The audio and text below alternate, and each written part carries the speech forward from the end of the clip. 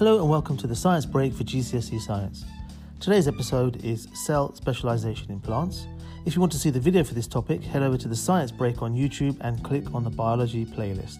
But for now, let's get going with cell specialization in plants.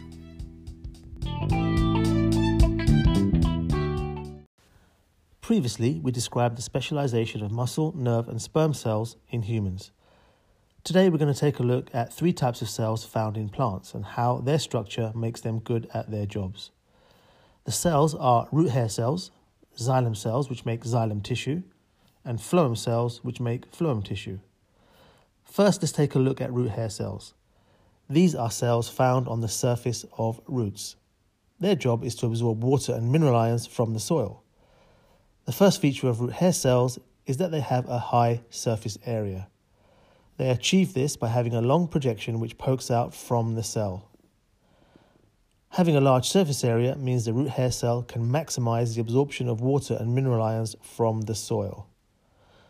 Root hair cells also have a large permanent vacuole which contains dissolved substances which helps with the absorption of water through osmosis. We'll take a detailed look at osmosis in a separate podcast. Mineral ions are found in the soil, usually in lower concentrations than inside the root hair cell. That means they have to be taken into the root hair cell by a process called active transport. Active transport requires energy, and therefore the root hair cells contain lots of mitochondria to provide energy for respiration to actively transport mineral ions into the cell. Without root hair cells, many plants would unlikely be able to absorb enough water and minerals to survive. The next type of cell is called xylem, spelt X-Y-L-E-M. The job of xylem is to transport water and minerals up the plant. In order to do this, each cell must have a specific structure.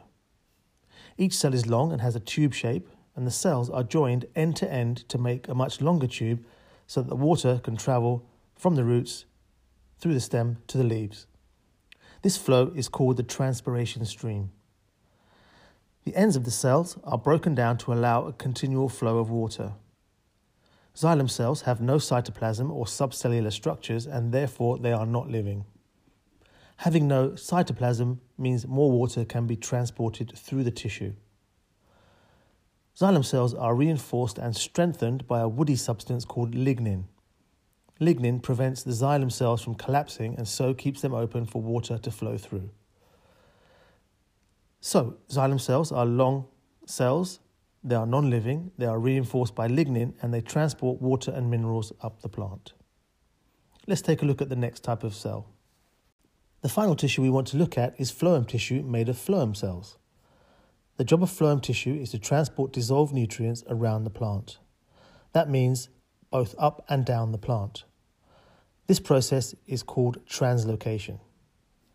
Phloem cells are similar to xylem cells in that they are long tubes, but they are not dead.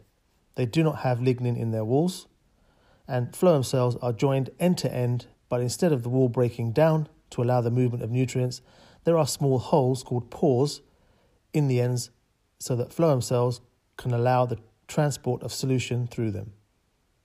Phloem cells also have a type of cell called a companion cell next to them, which provides energy to help move the nutrients around the plant. So, in summary for phloem cells, they are long tube-shaped cells just like xylem. They are joined end to end just like xylem, but they have pores to allow translocation, which is the flow of nutrients up and down the plant. That's the details we need to know about the third and final type of specialized cell in plants.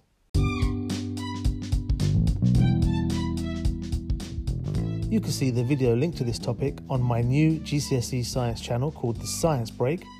Don't forget to visit the website, thesciencebreak.com, and follow on Instagram or Twitter at The Science Break or Facebook, The Science Break. You can also drop me a line with any feedback at info@thesciencebreak.com.